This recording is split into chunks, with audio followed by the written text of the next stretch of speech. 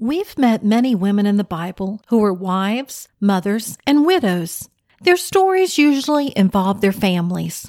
But in today's episode of All God's Women, Dorcas, also known as Tabitha, stands out because of her friendship and kindness to other women. Hi, and welcome to All God's Women. I'm Sharon Wilharm, your host for this show, and I'm excited to take you on a journey through the Bible, one woman at a time. We look at women you've heard about all your life and women you've never heard of.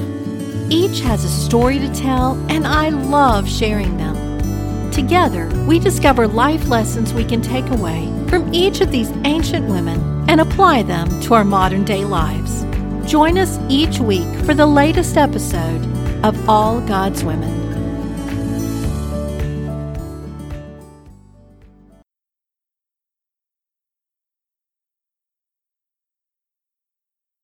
We find the story of Dorcas in Acts 9. The chapter opens with the salvation of Saul and his earliest ministry. Then we have a quick story about Peter healing a bedridden man in Bethel. Immediately following, in verse 30, is the introduction to Dorcas. At Joppa, there was a certain disciple named Tabitha, which is translated Dorcas. This woman was full of good works and charitable deeds with which she did. So before we go any further, let's address why she was called both Dorcas and Tabitha. Dorcas is her Greek name. Tabitha is the Hebrew translation. She lived in Joppa, a seaport where Greek was the primary language. Since she is the first female mentioned in the New Testament with a Greek name, we'll call her by her Greek name, since that is how she is best known. We're immediately drawn to this woman because of her good works, and yet the story continues by telling us that this kind woman got sick and died. But Peter was in Lydda, which was about 8 miles away, so the other Joppa disciples sent 2 men to call for Peter to come immediately, which he did. When Peter arrived at her house, he was surrounded by weeping women, showing him the beautiful garments that Dorcas had sewn for them. Peter ushered them all out of the upper room where Dorcas laid. Then he knelt down beside her and prayed. When he finished praying, he called out, "Tabitha, arise." And she opened her eyes, and when she saw Peter, she sat up. Peter helped her up, called to the saints and widows downstairs, and presented her alive. As a result of her resurrection, many in Joppa believed in the Lord. It's a short story that tells us much. I love her description. This woman was full of good works and charitable deeds, which she did. Imagine having one sentence to describe you for all eternity, and that's the statement that's recorded. What an amazing testimony that would be. Later in the story, we get a glimpse into the type of good works and charitable deeds that she did.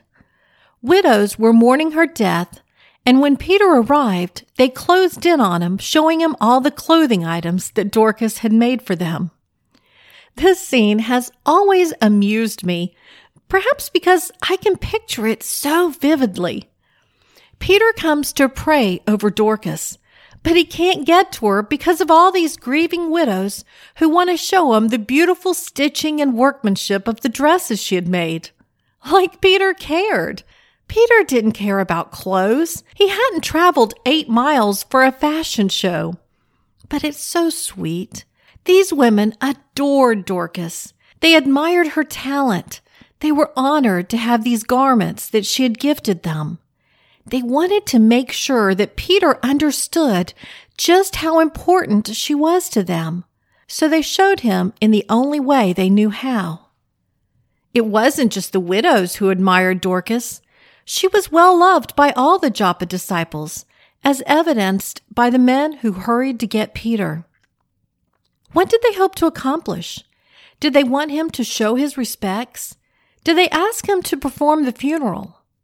Were they expecting him to raise her from the dead?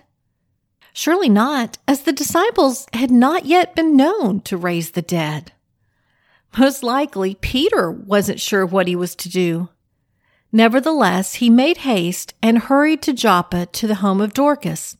Then he kicked everyone else out of the upper room and knelt and prayed at her bedside. When he finished praying, he called out for her to arise. Was he surprised when she opened her eyes and sat up? I imagine he was. He was used to healing people who were sick. He wasn't used to restoring life to the dead. Imagine his excitement as he helped her out of bed and yelled down to the waiting disciples and widows that Dorcas was alive. Her story closes by letting us know that as a result of her resurrection, that many believed in the Lord, and Peter stayed many days in the city of Joppa. We can only assume that Dorcas continued on with her charitable work of making beautiful garments for the poor and widowed. In fact, in the early 1800s, ministry groups inspired by her story created Dorcas Societies, charities dedicated to providing clothing and other needs for the poor. At least one of those continues on today. If your life were summed up in a sentence or two, what would that sentence be? Would it praise your good works like Dorcas? Do you have those whose lives have been affected by what you've done for them? Are you leaving behind a legacy for future generations? We know very little about Dorcas's personal life. There's no mention of husband or children, so we can assume she was single. Perhaps she had a soft spot for widows because she was a widow. It's easy to get caught up in our own disappointments. We complain about how unfair life treats us. What if, instead of complaining that you're all alone, you use that time to reach out to others who are alone as well? How special to see how beloved Dorcas was and how many friends she was blessed with. Imagine the same. You may worry that you have so little to offer others, but we're each gifted with our own talents and abilities. Dorcas could sew. She did beautiful handiwork. Rather than merely designing lovely garments for herself, she made clothes for those around her. And note, she didn't just throw things together for the poor. No, she took great pains to create items they could be proud of, garments they could show off. So often our generosity means giving away what we don't want anymore, providing lesser items, justifying our actions by convincing ourselves that the poor should be thankful for whatever they can get. That was not the attitude of Dorcas. Not only did she give physical items, she offered them pride and dignity as well. She offered them friendship. I challenge you today to take a survey of your skills and seek to find opportunities to minister to others through those skills. You never know the difference your simple gifts might make to those recipients.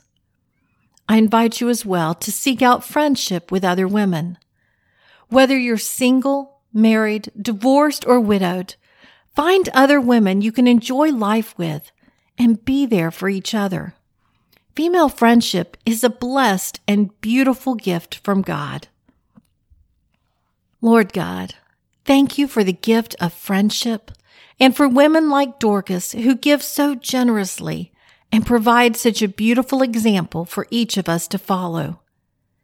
Thank you for the reminder that you have gifted each one of us, not for selfish purposes, but that we might minister to others. Open our eyes to the opportunities you have for us to serve others and impact their lives. Forgive us those times we foolishly complain that we have no talents. Reveal to us how unique and special you have made us, blessing us so that we may bless others and draw them near to you. We love you. In Christ's name we pray. Amen.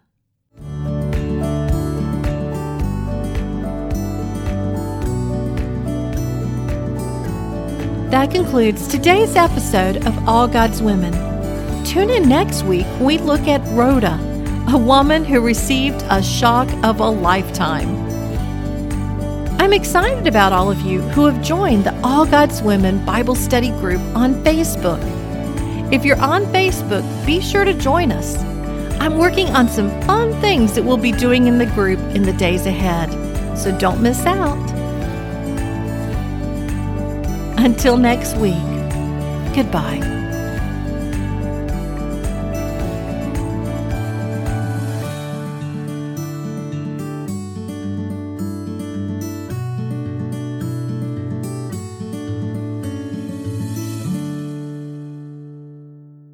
If you enjoy listening to All God's Women podcast and radio show, you're going to love my brand new Women of Prayer Bible study.